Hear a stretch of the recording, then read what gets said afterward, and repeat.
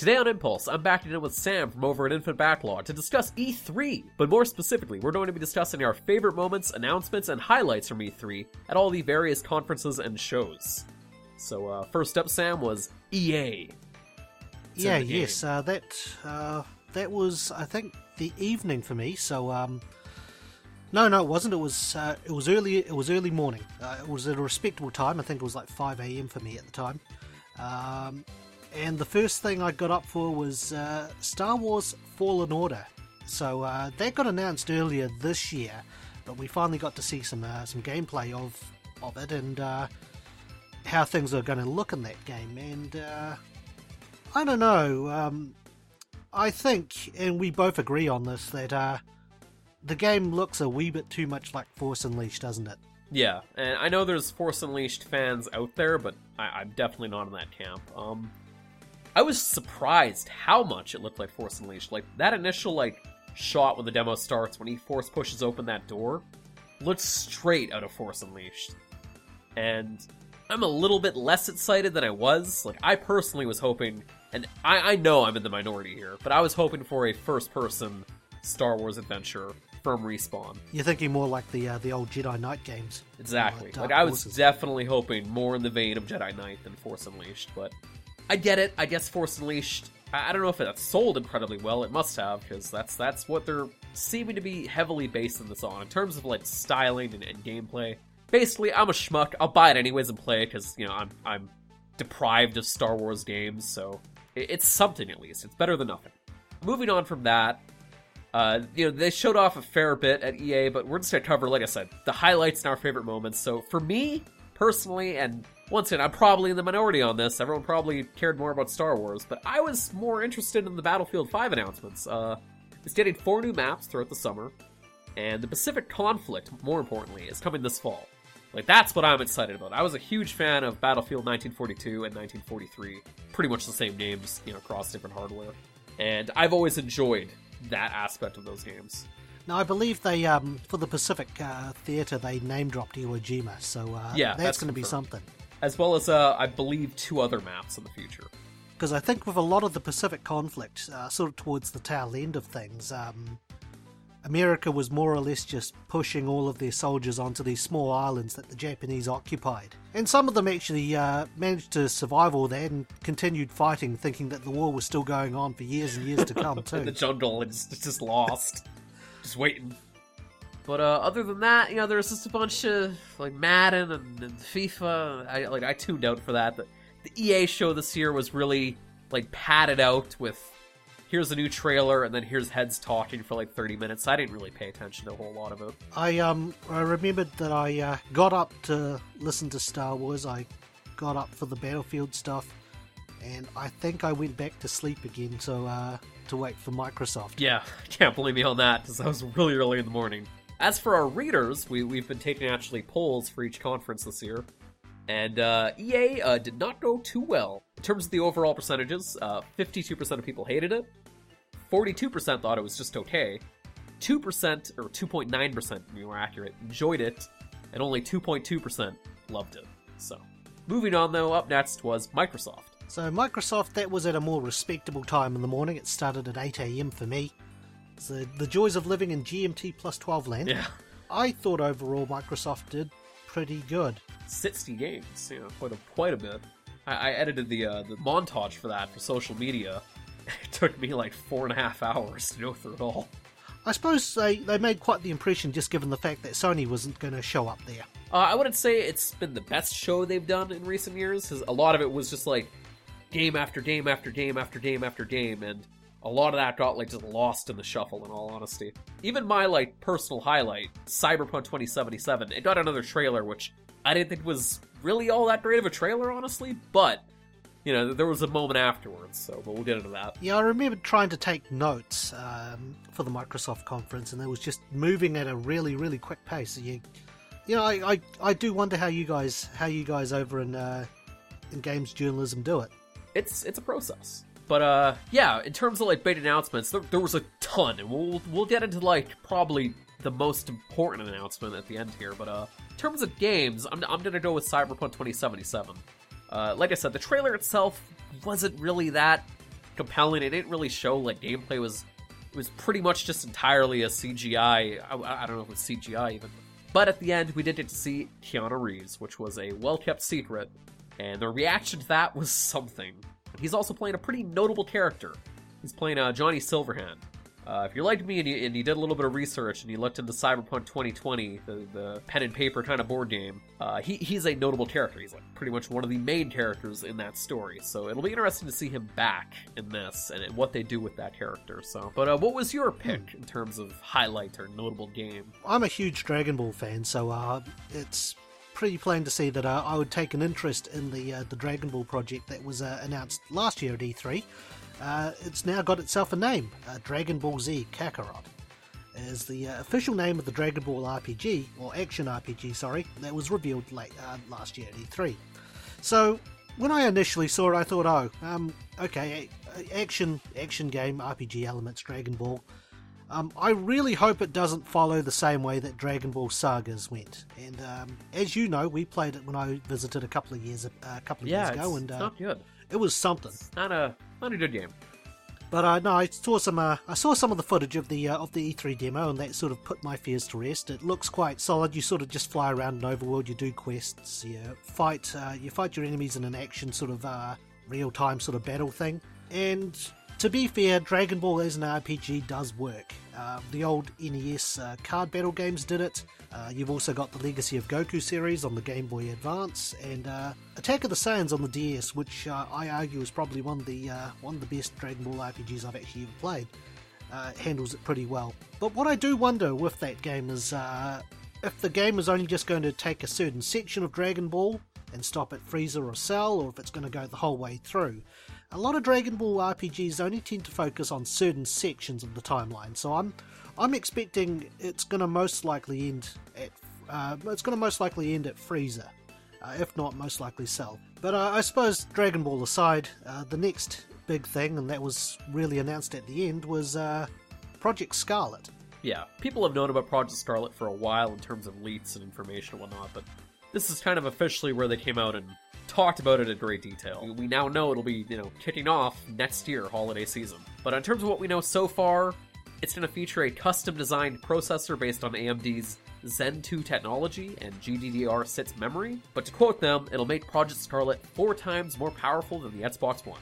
Then this is where they kind of lost me. They started going into resolution and frame rate, and the exact quote that they brought up was, resolution and frame rates we've never seen before. Now, let's be fair though, they sort of throw that around with each new console. I remember very distinctly Sony would beat their chest that the PlayStation 3 would do 1080p 120 FPS, so The interesting thing, and the one thing I took away from it, aside from the claim of 8K at 120 frames a second, was the idea that they're going to be using solid state drives as virtual RAM. Now that's interesting. Yeah, they're bringing back what was a concept that they talked about a lot with the Xbox One initially, of it being a hybrid cloud console. They used to boast about that with the Xbox One when it was launching a while back, and I guess they never fully committed to that idea due to a lot of obvious reasons at the time, and I just maybe the infrastructure just wasn't there for that. But probably another big notable thing is Halo Infinite, they confirmed, would be a launch title for it as well, so that's pretty huge. This will be the first Xbox, I guess, ever since the original that'll be launching once again with the Halo title, so I'm sure that'll at least drive some sales this time. But in terms of the actual polls from our readers, 37% thought it was okay, 32% enjoyed it, 22% loved it, and only 6% of people hated it. Following that was Bethesda, who made an appearance this year again, which right away they went into Fallout 76 damage control. Oh, don't forget people. Yeah, people. The promise of people and more quests and whatnot. The year 2 plan was something. And dialogue trees. Yeah, dialogue. They're going to try and make Fallout 76 a Fallout game. Incredible. Honestly, that was probably my highlight of the conference, as sad as that is to say. Nothing else interested me too much. I enjoy the original Doom, but I've yet to play Doom 2016, so I'm not on the Doom Eternal hype train, but I know you might have been. Funny you should mention that, because I only just finished Doom 2016 yesterday, and it was quite a ride. Yeah. I thoroughly enjoyed it. But to me, my takeaway from Bethesda was probably that announcement for the game Ghostwire Tokyo. I'm not entirely keen over the fact that there wasn't any gameplay shown, but I tend to trust Shinji Mikami. He's got a fairly decent track record, being the guy who directed Resident Evil. And I thought The Evil Within was alright. He got out creative director Ikumi Nakamura to show off the trailer. So, for those who aren't familiar with her, she was the girl who sort of announced the trailer, but she also did work on Bayonetta and Okami. So, I'm cautiously optimistic about the game. It's pretty much it's an action-styled game with horror elements, which is weird because Shinji Mikami made The Evil Within because he hated the fact that survival horrors were starting to become action games. But what did the readers think of Bethesda? Oh boy, did our readers not care, and I can't fully blame them. Like I said, a lot of this was just like, here's Fallout 76 content, please play it. Followed up by some Elder Scrolls Online stuff, new Rage 2 DLC, and a lot of the stuff was just stuff we already either knew about, or were kind of, warm on, not necessarily excited for. So our readership, 55% of Destructoid readers in the poll hated this conference. 32% thought it was okay, 11% enjoyed it, and less than a single percent, 0.82% people loved it. Wow. If you like Doom, I'm sure you probably enjoyed that aspect. Doom Eternal looks great, but everything else at this conference was just kind of a bit, This Deathloop looked like a thing. But anyways, moving on after that was Devolver Digital. And on the note of, that looks like a thing, that about sums up that entire Devolver Direct. I predicted that Devolver was going to do something that I couldn't take seriously, and they delivered. They brought something entertaining that I just couldn't take seriously. Yeah. Devolver are there because they do a bit.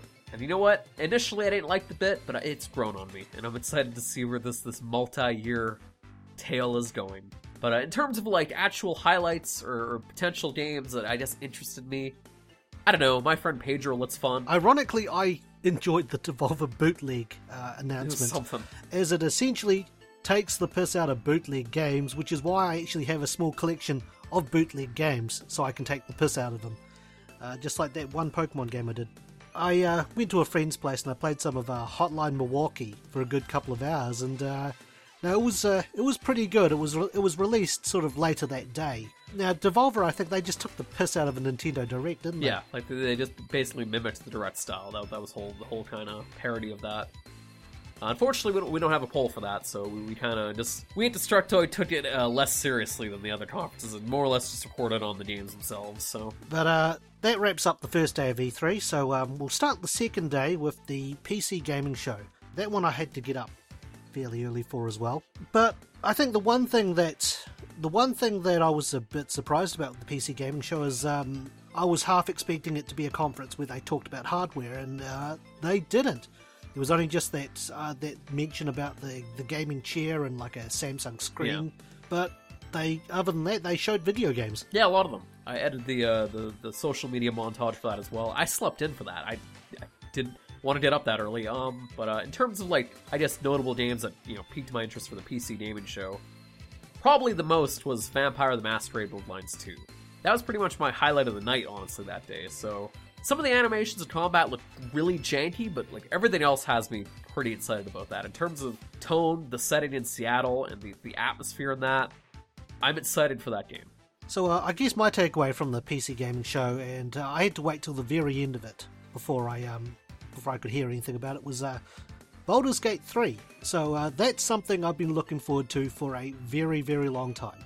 So my early teenage years, I grew up playing Baldur's Gate 1 and both versions of Baldur's Gate 2 with a good friend of mine, Richard. We even co-opted the Dark Alliance games. We even played the other games that were sort of based in the universe, the Champions games. So we were pretty big into Baldur's Gate back in the day. The game's going to use the 5th edition D&D handbook as a guide, and in between the release, or just before the release, it's going to actually have a tabletop RPG that's set in between Baldur's Gate 2 and 3 that's coming out in September. Baldur's Gate 3 takes place about 100 years after the end of Baldur's Gate 2, Thrones of Baal.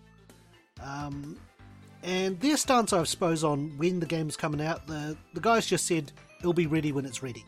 I've had some good experiences with Baldur's Gate, and I am really looking forward to it. But what did your readers think of it? Surprisingly, a lot of people had the same initial thought, this would be another, hardware showcase and talking heads for hours on end, but surprisingly, it was a pretty competent show. 38% of our people thought it was okay, 34% enjoyed it, 21% hated it, so there's going to be some people out there that clearly didn't care, but only about 5% people loved it. Overall, a better than expected show from the PC gaming show, which is good. I think they've found their groove, in all honesty. Following that, later in the evening, was Ubisoft. I think the big takeaway, I suppose, from Ubisoft, at least for both of us, was that new Watch Dogs game. Yeah, in all honesty, there was pretty much nothing else that piqued my interest in that entire show. But Watch Dogs Legion looks interesting. It's a neat concept. It has me more interested than any of the other previous games.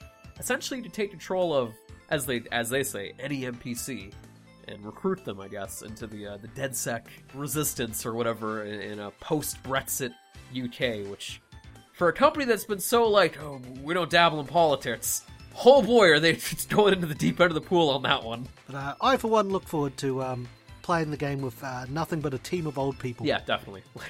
The old lady highlight of her just zapping that lady from behind, or just going up to the other guy and tapping him on the shoulder and then just blasting him with a Desert Needle was something. Other than that, I was disappointed to not see any more Beyond Good and Evil 2. I've been waiting for that game for a very long time, and when they showed it off last year, I was pretty excited. This year it was a no-show, so I'm hoping that hasn't vanished into the void again for a decade, but we'll have to wait and see. I feel with Ubisoft, they might as well have just, aside from the Watch Dogs and Beyond Good and Evil stuff, they might as well just rename the conference to the Tom Clancy conference. Yeah, because Tom Clancy has done very well for them in terms of those series, so it doesn't surprise me too much that they are doubling down on those games. But as for our readership, over at Destructoid, 46% of people thought it was just okay, 39% of people hated it, 11% of people enjoyed it, and only 2% of people loved it. Curious about those 2%. Must be hardcore Division fans or something. But moving along, later that evening and later that afternoon for me, we had Square Enix. Yeah, Square Enix had a moment for me. It's more of an in-joke than anything, but it's a moment for me too. It became a highlight for me. So to break it down, our friend Justin, he's co-hosted the show before. He was on the Battlefront episode and stuff. It's going to be in future episodes. He's not really a big Final Fantasy fan. I shouldn't say that. He just really hasn't played any of the games. He's seen the movie. But anyways, he knows about them enough. He knows about Final Fantasy and all that, but he wasn't really hyped to see more Final Fantasy. He went into the Square Enix press conference waiting for the Avengers announcement, to see more of the Avengers video game. And throughout the show, we thought it would be about an hour long on the spot, a good solid 60 minutes. So when we were coming up on that 55-minute mark, and they hadn't shown any Avengers yet, and just nothing but JRPG after JRPG after JRPG, they had remasters, they had collections, they had... If you like Final Fantasy, boy oh boy, was this the conference for you. And then combine that with rumors flying around that the Avengers thing that they were going to show was only going to be a 30-second trailer. He was in a pretty salty mood by this point, after sitting through almost an hour of JRPG announcements, just waiting for that Avengers announcement. But then came this bit towards the end of the conference where it says, "To the fans who have been waiting," flashes on the screen. Which is then followed up by, "At long last." We thought for sure, this has to be the Avengers thing. So in that moment I said, oh, this is it, this is the Avengers stuff. And then right as I said that, Final Fantasy VIII flashes on screen. And he left the Discord, we just burst out laughing. More or less at his expense. So... Oh, but no, that was probably my biggest highlight of the entire thing. It was pretty good. Just how Justin reacted to it. He came back afterwards, but he was... I don't think he'll ever play Final Fantasy VIII. It's just a hunch. He was not a happy boy. For that specific in-joking moment, that was probably my pick of the show, was Final Fantasy VIII. The remaster for that, which looks okay. It has some new models, a little choppy, but I'm surprised it's happening, because as rumor goes, that the code for that game has been kind of gone. Yeah, just look at Kingdom Hearts, jeez. But the conference, as we explained earlier, was huge if you're a JRPG fan. So what they opened up on was the Final Fantasy VII Remake, which is due in March 2020. Yeah, the first episode. They're still sticking with that episodic kind of approach, which is interesting, to say the least. So it's been flying around that the first part was only just going to cover the whole stuff that happens in Midgard. They've been using interesting, terminology. That they insist that, the length of this first episode would be the length of a full-fledged Final Fantasy game. And that this is going to be more of a, not necessarily a full-blown remake in terms of the narrative, but more of a reimagining in terms of the narrative. So, we'll probably get, the first Midgar section and then some, in terms of, a whole new approach to Midgar, I think. Especially if they need to pad this out to be the length of a full game as they claim. They brought back the ATB bar, which is an interesting concept. It sort of feels similar to a limit bar, really, because your attacks in that fill up the bar, and you use special attacks or you use your materia spells to do that. They also had a tactical mode where you could assign all of your actions manually to your characters. Yeah, and it slows down time and stuff, which is neat. My overall takeaway from that combat was it feels like more or less they're leaning into 15's combat a bunch while introducing elements from Final Fantasy VII. There was a great quote out of E3 as well that, they don't know actually when they'll have this all wrapped up or said and done, so Final Fantasy VII will be an ongoing thing for a while, I think. I'm hoping, the second part will cover off what happens in Disc 1, maybe a third part to cover Disc 2, and a fourth part to cover Disc 3. Yeah, I'm very curious what this new concept will be, or how they'll expand on this story. And I suppose the thing that Justin was waiting for, Avengers finally got more than just a teaser trailer from a couple of years ago. Yes, we got a full-blown reveal, thankfully. The rumors of this being another 30-second teaser nonsense trailer were not true. We got some plot details about this Avengers game, so they just unveiled a new headquarters or something over in San Fran, celebrating A-Day. Things go wrong, and that results in San Francisco getting partially destroyed, and Captain America supposedly perishing in the process. Though, unless you're Uncle Ben in a Marvel's comic book, who stays dead? But the game picks up 5 years later, as the Avengers need to sort of team up once more to save the world, because I think they did the whole outlawed superheroes thing, so the Avengers had to sort of disband. In regards to hot takes, though, a lot of people weren't particularly too pleased by the models they used for the Avengers. They were sort of hoping that they'd model them after their MCU counterparts. Yeah, I didn't care about that at all, and that'd be way too expensive, so I get the logic here. Yeah, I wasn't too fussed about it. I was more kind of bothered by how just... I don't know, it didn't, impress me in terms of any sort of gameplay element to it, in all honesty. I think Spider-Man for the PS4 set the bar high. And that's just one superhero. Imagine trying to do the same thing with, 7 or 8 of them. Yeah, or more. I'm shocked they went with, immediately going into the Avengers and maybe not attempt to do an Iron Man game or something. But in terms of our readership, Destructoid, for those who don't know, a lot of fans here of JRPGs on the site, so a lot of folks were very pleased with this conference. 36% of people loved it. 38% of people enjoyed it, 20% thought it was just okay, and only 4% of people hated it. So it was definitely one of the better shows for a lot of our readers on the site. And I can't blame them. There's a lot of stuff here. They showed a ton of Final Fantasy VII. They showed off, a kick-ass collector edition that costs $300.